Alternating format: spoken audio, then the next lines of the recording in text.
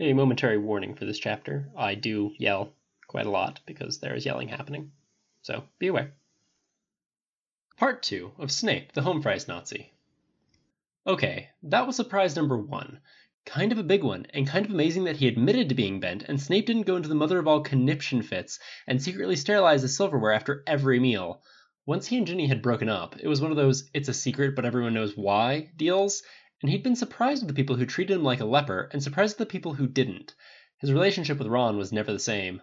Knowing Ron as well as he did, the first thing Ron thought of when he saw him was, I had my mouth around that guy's dick, and the second was, hi, Harry.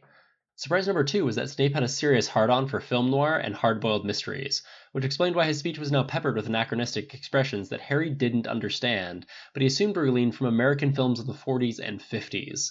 In anyone else, it would be endearing. It certainly explained the HD television set, because you didn't really need HD TV to see a bunch of 250-pound guys in helmets and pads trying to kill each other every Sunday afternoon.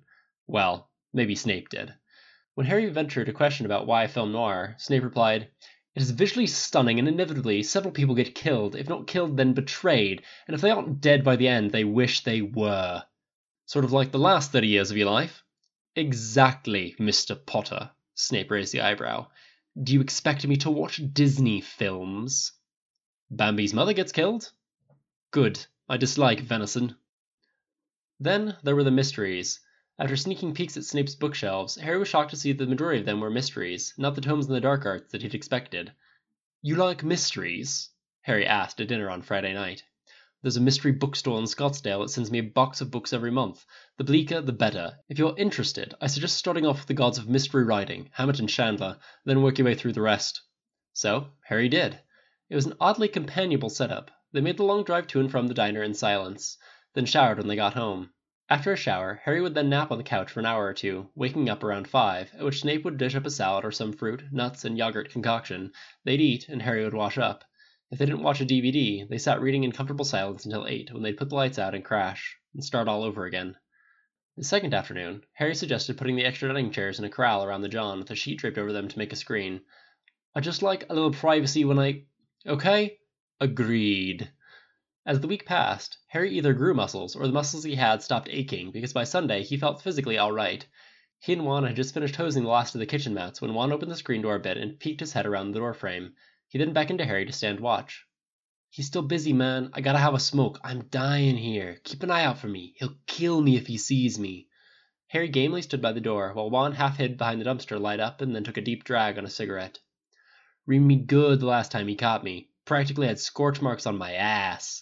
Harry nodded. He knew how that felt. You guys knowed each other before? Yeah. Harry didn't know how much Snape had disclosed about his former life, so he didn't say anything more. Figured. You both talk weird. No offense. He talks weirder than you. Plus, you act like you know what he wants. Curly went sick last year and we got a replacement in. That dude was so lazy, thought Smith was gonna kill him. So you knowed him for a long time, and you're still working here? Harry grinned. I'm stupid that way. Hey, don't get me wrong, he protested, holding both hands up in the air, and then realizing the cigarette was aloft. He quickly brought it behind his back.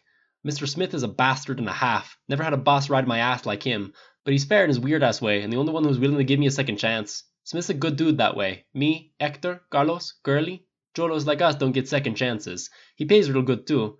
Something we can actually live on, and don't have to work no 2 jobs. When I applied here, the first thing my parole officer did was call Smith and tell him what a loser I was, that I'd be back in the can within 2 weeks. Mr. Smith told me he said that, then he said in that voice of his, Mr. Perez, you will prove him wrong. Just like that, like I could prove him wrong. And I did, asshole.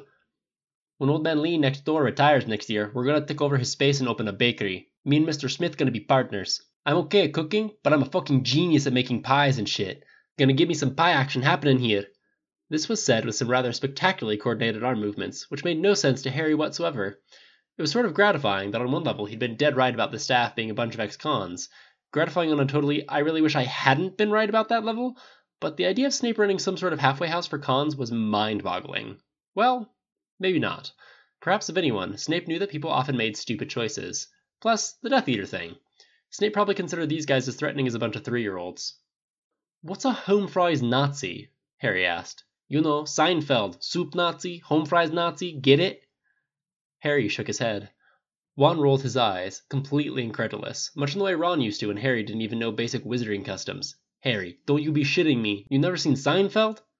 They had had a television, sure, but he didn't get to watch much of it, and he doubted that Uncle Vernon would watch anything American. He distrusted Americans on principle. He thought they were a nation of hooligans. I was raised by my uncle and aunt. Didn't believe in the telly. They were, well, religious fanatics. That wasn't too far off the mark. They were Harry-hating fanatics, that's for sure. Got some of those in my family. They speak in tongues. Thing is just fucking crazy. Like straitjacket crazy. Are they like that? Harry nodded, because Uncle Vernon should be locked up in a mental institution as far as Harry was concerned. Weird-ass motherfuckers. Anyway, on this episode of Seinfeld, there was this dude who ran a small place, kinda like this, and he served soup.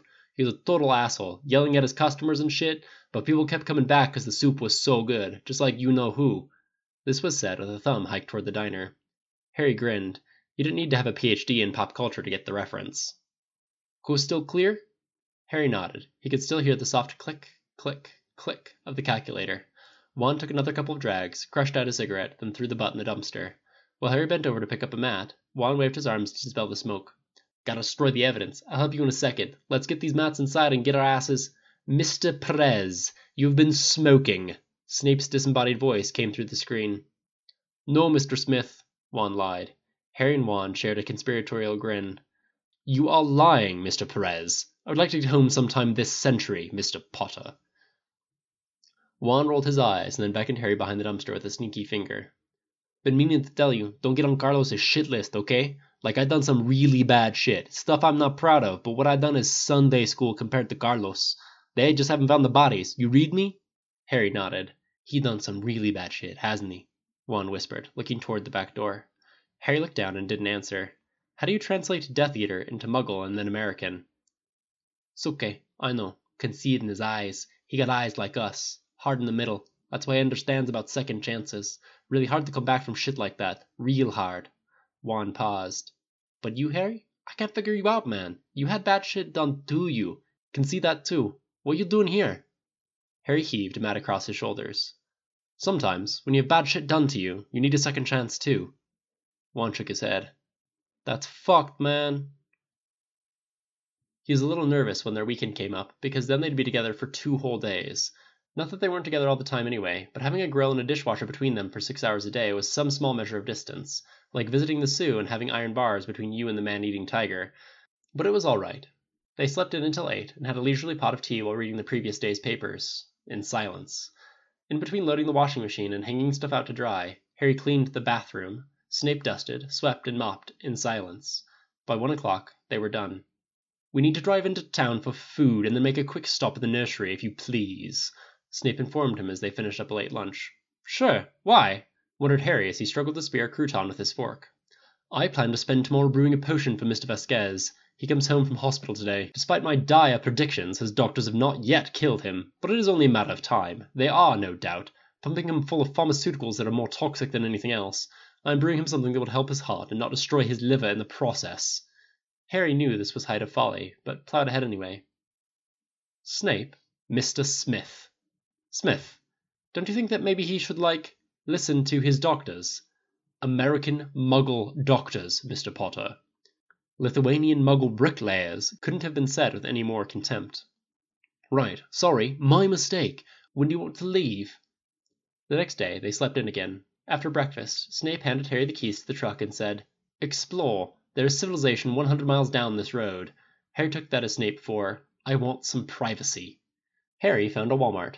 He bought a cheap folding screen to replace the dining room chairs that circled around the John, a perch for Hedwig, a set of towels so that he wouldn't have to use Snape's damp seconds, a set of dish towels and pendants for the ones he'd ruined, a case of beer, another set of dishes, because even with Harry's woefully inadequate housekeeping skills, it seemed that they needed more than 2 plates, and about $100 in candles. A wrong turn brought him into a parking lot with a deli, where he was able to buy a decent bottle of wine and some bread and cheese for dinner.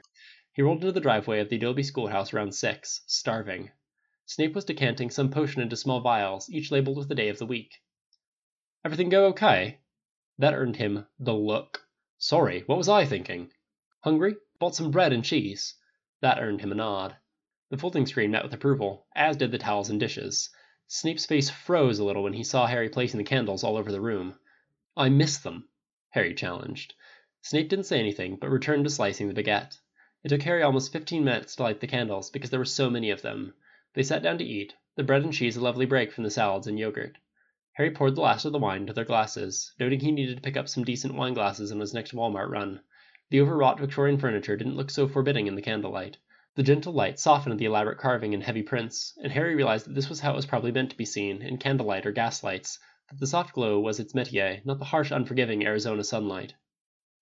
"I miss the candles," he repeated. Snape nodded. It didn't take occlumency to know that Snape was also thinking of how the magic candles had floated above their heads in the great hall. Snape said in a quiet voice, "Did you know that in the last years of their marriage, the Empress Josephine, who was many years older than Napoleon, would never let him see her except in candlelight? She was afraid she would appear old and haggard. Candlelight hides many sins. I was certain that the Dark Lord was a student of Napoleon's campaigns. The greatest Dark Lord ever studied the military genius of a Muggle corsair. It is impossible not to be amused. There are too many similarities in his tactics for it to be merely coincidence. Take, for example..." As Snape continued to talk about what Voldemort had learned from Napoleon's defeat in Russia and the Egypt campaign, Harry, for the first time, realized how exceptionally beautiful Snape's voice was. Harry didn't think he'd ever heard Snape's voice without its contemptuous sneer, whether it be lecturing them about complicated potions that they were too stupid to brew, or what imbeciles they were in general, or meting out detentions, or docking house points for imaginary shortfalls. This voice was soft and low, sensual even, and yet every consonant and vowel given its due. Harry asked a question or two, but after a while the wine took over, and he fell asleep at the table. Before he knew it, Snape was leading him over to the couch, helping him lie down and covering him up with a light blanket. The faintly cinnamony scent filled the air as Snape blew out the candles. Then the room was dark, and Harry began to fall asleep again. Was nearly there, just dropping off, when he heard a quiet, "Thank you, Mr. Potter." This began a lights-out question-and-answer thing. Harry never asked more than one question a night, somehow knowing that he'd be pushing it otherwise. "Snape, Mr. Smith." "Smith? Why do they call Guillermo Curly?" "I understand that it was because they shortened Guillermo to Mo, but at some point it became Curly because he's really more of a Curly, apparently." "Mo? Curly?" "As in the Three Stooges. After receiving that woefully inadequate explanation, I actually rented a Three Stooges movie, the nadir of American comedy, and that's saying something. The Dark Lord wasted his energy on casting the Cruciatus in order to gain information. He merely had to bind his victims and force them to watch the Three Stooges. I assure you that within 10 minutes they would have been singing like canaries. Good night, Mr. Potter." "Snape, Mr. Smith." "Smith, you don't get lonely out here? If you wanted to carry on conversations with jackrabbits or cactus, yeah, this is the place. But other than that..." "Such a stupid question barely deserves an answer. I lived with 300 people for 35 years. Believe it or not, I consider this a luxury, and I will again when you leave. Good night, Mr. Potter." "Snape, Mr. Smith." "Smith, why the sunglasses when you're cooking?" "Years of living in a dungeon have sensitized my eyes to the point that if I do not wear glasses in this incessant sunlight, my eyes tear constantly. Makes you look really scary with a bald head." "There is that. Good night, Mr. Potter." "Snape, Mr. Smith." "Smith, why are the crew so, respectful toward you?" "Why are they afraid of me?" "Yeah." At times, Snape's brutal honesty was refreshing. "Mr. Potter, despite all the horrible events in your life and the amount of evil you have faced, you have never understood evil. Albus Dumbledore considered that a blessing. I considered it a curse. In the end, it didn't matter. The crew at the diner fears me, which in their world equals respect, because they understand evil. They understand that evil is essentially the will and the desire to do anything to achieve what one wants. I will not say that they see me as evil. Perhaps they might. But they do see it is that I have no fear. If you do not fear, then you are capable of anything." "I was terrified from the moment I set foot in Hogwarts until I killed him." "Yes, I know. Hence my eternal frustration with you. Fortunately, your fear was eclipsed by your bravery. And stupidity. And your infernal luck. Mr. Morales could carve out your liver without breaking a sweat." "Most certainly, but he knows that he would not emerge unscathed, wand or no wand. Good night, Mr. Potter." "Snape, Mr. Smith." "Smith, do you miss Hogwarts?" There was a long pause. "Yes, I do. I miss my chambers, my potions laboratory. I miss Professor Dumbledore on occasion. Professor McGonagall once in a blue moon. Nothing else." "Nothing else?" "I was not welcome anywhere in the general wizarding community, Mr. Potter. Even for you, this level of naivety is ridiculous. Were it not for Albus Dumbledore..." "I was a Death Eater. You stupid boy. To them my innocence was more of a tragedy than cause for celebration. Got me there. And I'm no longer a boy. Do you miss teaching? Good night, Mr. Potter, Snape said in between snorts of laughter. There was still no letter from McGonagall. Harry collected the mail every morning to sort out the newspapers so he could throw them in the front seat of the truck. The rest of the mail went on Snape's desk. On Thursday, as they were finishing up, Juan stopped him. Hey, Harry, you want to join me and my friends in a game of soccer? Around 5 at the park. Our goalie got arrested last night. Parole bust. Stupid fucker. Told him not to carry that gun. Anyway, you must have played soccer. You got that accent. No, not since I was a really small kid. Not a particularly pleasant memory, as Dudley has used it as an excuse to ram into Harry every chance he got. Harry's insides clenched in that horrible precursor to sudden tears because what he had played was Quidditch. He looked away to pull himself together. You okay? Juan placed a hand on Harry's shoulder. Yeah, fine, Harry lied with a weak smile. It actually sounded fun, being with people more or less his own age. Plus, he liked Juan a lot. He reminded him of Ron. Nice, easygoing. He'd probably been a pretty nice bank robber as far as bank robbers went. Probably said please when he asked you to get down on the floor. If you're sure, I'm probably pants at it. Yeah, that'd be fun. Then he thought of Snape. Mr. Smith. You will take me home and then you may use the truck. Juan smacked him on the back. Cool, see you at 5. Bring some beer. Hotter than shit out there today. When he arrived, everyone was already there. Apparently, it was a family thing. Wives and girlfriends were parked on blankets setting up for dinner, while toddlers batted balloons around and played in wading pool spotting the lawn. The players were already on the field kicking the ball around. Juan broke from the pack when he saw Harry crossing the lawn. Hey, Harry, over here. He beckoned Harry over to a blanket where a young Latina woman with shocking pink eyeshadow was feeding a small baby. Put your beer in the cooler. Carmelita, this is Harry, the guy at work who took over from Hector. Hi, Harry, she beamed. She had bands on her teeth. What's up? We're going to whip their asses, that's what's up. That's Cesar, he said, pointing to the baby in Carmelita's lap. And that's Angela, the one with the bow in her hair. He pointed at a young child splashing in a wading pool not far from them. Come on, we can start now that you're here. Juan, just to warn you, I don't really know what I'm doing, Harry reminded him. It's cool. Guys, this is Harry. He's going to be our goalie. He works for Smith. That got him a few looks of respect, and as if to punctuate it, Juan said, Yeah, so don't mess with him. Don't worry, Juan said under his breath. Just stop the ball, that's all you have to do. Besides, with our defense, you got nothing to worry about. That was like Ron too, that cocky bravado, because the ball was continuously getting by the defense. By dint of thinking, okay, it's just a large snitch, you can catch this thing, Harry stopped it every time. It was both brutal and exhilarating playing in that heat. 10 minutes into the game, everyone took off their shirts. No matter how hot it got, Harry was determined to keep his on, as his scarring from the war was quite extensive. When he saw everyone else's stomachs and backs, pockmarked with what he assumed were old knife and gunshot wounds, he shed his along with the rest of them. Hex scars didn't look any different than knife scars. They won. Afterward, Juan did a series of victory cartwheels until Carmelita yelled at him, Juan, stop showing off and get your ass over here! We're hungry! They stayed until the stars came out, feasting on fast food chicken, chips, salsa, and cold beer. As they were finishing up the last of the Coronas, Harry stifled a large yawn. The children lay asleep in Juan's lap, while Carmelita was over at another blanket chatting with her friends. Around 9, Harry roused himself and stood up. Need to get going before I fall asleep. I get up earlier than you, and I've got a long drive. Yeah, you head off. We'll pack up. No problem. Thanks for the beer. I had a great time. Thanks for the invite and dinner. You've got a nice family. Me and Lita go back forever. Smith won't make me a partner until I marry her. Said to me last month, Mr. Perez, you will marry that woman before I sign any papers. I do not trust men who do not honor their obligations to their families. Juan intoned in what was surprisingly good English accent, and a spot-on imitation of Snape at his frostiest. That man kills me. Anyway, we got married last week. Not that I'm going to tell him that. It's kind of fun getting him all twitchy about shit like that. Harry laughed. I could be friends with this guy, he thought. Those scars, I got some, but nothing like you. Yeah, well, you know, he mumbled and left it at that, hoping that Juan wouldn't push it, that there was some sort of code between criminals that stopped you from pressing for details about old scars. You had some nasty shit done to you, didn't you? You could say that. You're one of us, man. The letter arrived from McGonagall the next day. Harry recognized the spiky writing and handed it to Snape, who had already put on his glasses and was about to don his apron. Snape snatched the letter from Harry's hand and went out the back door to read it. The other 3 crew members turned to him for an explanation. Harry shrugged. He really hadn't a clue as to what McGonagall was going to say. After a couple of minutes, Snape stomped back into the kitchen and slammed the door behind him so hard that they all jumped. Shaking the letter in Harry's face, Snape growled, We'll discuss this later, Mr. Potter. That was if Snape didn't kill Harry before the end of his shift. Whatever had been in the letter had set him off. Snape was livid, lashing out at Harry every 5 minutes for some imaginary fault, like roaring for more glasses when they had tons of clean glasses, stuff like that. Then there were the glares from the crew. "What did you do, man?" one whispered. "I don't know," Harry said out of the side of his mouth.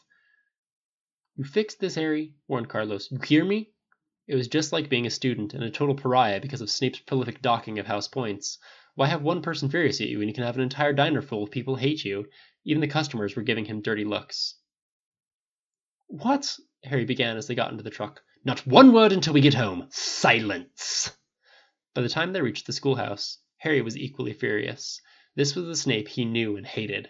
The Snape who punished first and asked questions later, if at all. Snape didn't even wait for the truck to fully stop. They were still rolling to a stop when he got out and stalked to the house. Harry cut the engine and sprinted across the front yard to follow him inside. It was Harry who slammed the door this time, ready for a fight, ready to just rip into... and would have done, except Snape marched over to the bed and pulled a gun out from under the mattress. Harry's mouth dropped open, his mouth dry with total fear. Fuck. Snape had gone around the twist completely. He was going to kill him. Harry eased a hand down his hip to get his wand. "Don't even think about it, Mr. Potter," Snape warned. Further fishing produced a box of bullets, and with sure fingers he loaded bullets into the chamber, spun it, marched over to where he was standing, and handed it to Harry. "Here, do it. Shoot yourself. In the backyard, if you please. I've no intention of cleaning your brains off of my floor. Take it." Harry shook his head frantically, and backed away from the gun, terrified. His back hit the front door. Snape came within an inch of him. Harry shoved his back against the door, wondering if he could make the door disappear without using his wand so he could get away. Snape leaned his head so close to Harry's that the wing of one of his sunglasses dug into the side of Harry's temple as he shouted in his ears. "You didn't think that in addition to announcing you were bent that you might have mentioned that you'd been to St. Mungo's for 6 months on suicide watch before you came here? How you packed up your flat, sold nearly everything, and didn't tell anyone you were leaving? I thought you came here to commit suicide, Mr. Potter. Do you even have a plane ticket home?" "No," stuttered Harry. "I thought not." It was said with so much vehemence, Harry could feel the spittle on his ear. "How could you even think? Look, you just don't know." "Oh, please, Mr. Potter, I don't know. What could I possibly not know, you snivelling little wretch?" At that, Snape backed off and began pacing in front of Harry like some frustrated jungle cat. "Fuck off! I've watched my magic die day after day. If that wasn't bad enough, even when I knew, I thought that it would still work with Ginny. We could still have a house, a family, like my parents had, and you know what it's like telling a woman you love, but you don't desire, and never will, that you can't marry her because not only are you turning into a squib, but you're gay, and her tits just don't turn you on, and you see the hurt and resignation, and oh Christ, how everyone hated me for that, like it was my fault. Ron won't look me in the eye anymore. Mr. Weasley was always limited. I've lost my magic in case you've forgotten, and yes, for your information, Mr. Potter, I know exactly what it's like to be homosexual in a world that does not understand and does not accept. Do you think you were the only wizard who was a poof, a pillow biter, a shirt lifter?" Okay, so you're gay as well. Bravo, Harry clapped. "Imagine that went over well at Death Eater Central." "Exactly, idiot, which is why no one else knows. I, at least, had the sense not to booze it up and then fuck my best friend." "I did not. How did you know?" "You are an open book," Snape sneered. "Fuck you! It was just one stupid night and it wasn't my fault. If you'd had any friends to lose, you'd know what I was feeling," Harry shouted. This was degenerating into something horrible and ugly, but Harry couldn't stop himself. "You and your childish digs. Nothing is ever enough for you. It wasn't enough that you fought the Dark Lord and saved thousands of people, Muggle and Wizard, from torture and death. That as decimated as the Wizarding World is, it has survived. Wounded, yes, but it survived. You can't take the solace from that, you fool! I didn't have a choice, now did I? Voldemort made sure of that. I had to fight," Harry challenged. Snape shoved the gun in his direction again. "Nonsense. Of course you had a choice. I'm giving you a choice now, which you seem loath to take, much to my surprise. We all have choices. You can kill yourself or not. And 10 years ago you could have run away, dissolved into London, cashed in your galleons and lived as a muggle. You didn't. You fought a fight where you weren't allowed to name any of the terms and you won. Why isn't it enough? But we haven't come to the real reason for your charming visit, have we?" Harry flinched. "For nearly 2 weeks I've wondered why you were here. Professor McGonagall's letter finally supplied the answer. How dare you? How dare you come here and pretend you wanted my advice?" "I did want your advice," insisted Harry. "I did." "Oh, is that what you told yourself? I think not. You came here to commit suicide. Your vengeance for Dumbledore's death finally realized. Don't you dare deny it. And by doing so, I would be exposed. That my life here..." The hand not holding the gun swept wide. "A life I've cobbled together with enormous hard work would be over. The entire Wizarding World would descend and blame me. How happy they would be, now they could finally hang something on that bastard Snape. I might as well use the gun after you, because no one would believe that you'd taken your own life. Or, even if they did, they'd insist I could have stopped you. The fact that you'd been in St. Mungo's for months would be immaterial. They'd blame me, and be happy to do so. I'd be lucky if they killed me. No! I didn't mean for that to happen. I wasn't even sure. Spare me your empty protests." Harry had mentally only gone from A to C. Fly to Arizona, find Snape, ask your questions. He never thought much about D, E, and F, because to do that would force him to realize he didn't really think Snape would have the answers. Or, if he did, he'd let Harry just twist in the wind as his magic died once and for all. Because this was Snape, after all, wasn't it? How dare Snape not suffer like the rest of them, like himself? What if this had been a sick last-ditch effort to hurt Snape like he'd been hurt? Because he never came to Arizona with the slightest bit of hope, just resolve. Following the alphabet to its conclusion, Snape was right. He'd kill himself, and by doing so, punish Snape for killing Dumbledore, even though Snape had had no choice in the tower. Just like Harry had no choice in the cave. In the bright light of the schoolhouse, Snape standing in front of him, shaking with rage, the remnants of Snape's old life surrounded by his new. This now seemed most craven, and, if Harry had believed in a Christian God, truly sinful. Because he'd not so much meant to hurt Snape as he had done nothing to stop himself from what he now knew was, yes, the willingness to do anything to get what he wanted, and what he wanted was revenge. And what better a tool for his revenge than Snape? A squib. A man hated by 99% of the Wizarding world. A defenseless man. The perfect lightning rod for his displaced and rootless rage over Dumbledore's death, his own complicity in that death, the erosion of his friendship with Ron, the collapse of his relationship with Ginny, and finally, the impending death of his magic. Harry closed his eyes. His shame was so great. "Make a choice, Mr. Potter. The safety's on, by the way. Life or death, now!" Snape ordered, and Harry heard the door to the bell tower open and slam shut. Harry was alone with Snape's hideous Victorian furniture and a loaded gun. What in the fuck was a safety? He picked the gun up from the table where Snape had placed it, the steel cool in his hand. Moving in slow motion lest he set it off, he put it in the drawer with the knives and forks. Snape obviously had handled the gun before. Harry would let him put it back in its hidey hole. There were 34 steps to the top of the bell tower. He'd never noticed before. Snape stood rigid, overlooking the desert in front of him. He did not acknowledge Harry. "I'm sorry." Snape said nothing. "I didn't know what to do with the gun. I put it in with the cutlery. Would you please unload it and put it away later? It frightens me." That got a nod. "Please. I'm sorry." Harry knew that he should offer to go, to leave, that what he had done was unconscionable, but he couldn't bring himself to offer because he wasn't sure he wanted to leave. And he didn't have anywhere else to go. Noted. They stood in silence for some minutes before Snape said, "Hedwig is nesting. There's a ratty-looking black owl that has been hovering around for the last few days with a glint in his eye. She's built a nest in the eave there. We shall have owlets soon if I'm not mistaken." Sure enough, Hedwig's roosting atop a bunch of twigs. "How long does it hurt? This pain?" 3 years, give or take. Harry grabbed the top of the parapet. "Mr. Potter, losing magic is like losing a self. It is a separate entity. You are mourning someone, your magical self.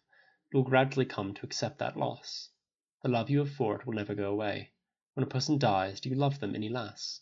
Like all mourning, the pain will ease over time." 3 years living with this sense he'd lost a limb, that he was crippled, essentially. 3 years was a long time, but not forever. Okay, he could do this. Right. He'd wash dishes, read Snape's entire library, watch a few hundred football games. Oh my God, he thought. He had no right to be here anymore. No right. Why Snape hadn't kicked him out on his arse by now, he didn't know, because he would have had he been in Snape's shoes. He might have taken a gun to him. "Don't send me away. Don't. Dear God, I couldn't bear it. Please. I don't. I'm sorry. So sorry." He started crying, grabbing onto Snape's shoulders and shaking him because he was so frightened. Because for the first time in years he'd not been waking up at the question, "Will I kill myself today?" The putting away of the gun was an acknowledgement that terms were within his grasp. It might not be tomorrow or next week, but it might be here. There was a possibility that he'd just royally fucked that up.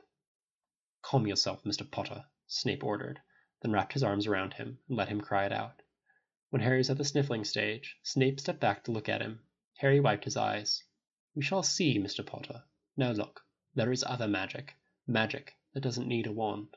He pointed to the sunset. This is Airship. End of part 2. I'm doing these in slightly shorter increments because Jesus Christ is it long. So there's probably going to be more like 4 or 5 parts. I'm not really sure yet. But there's another end. I hope you enjoyed.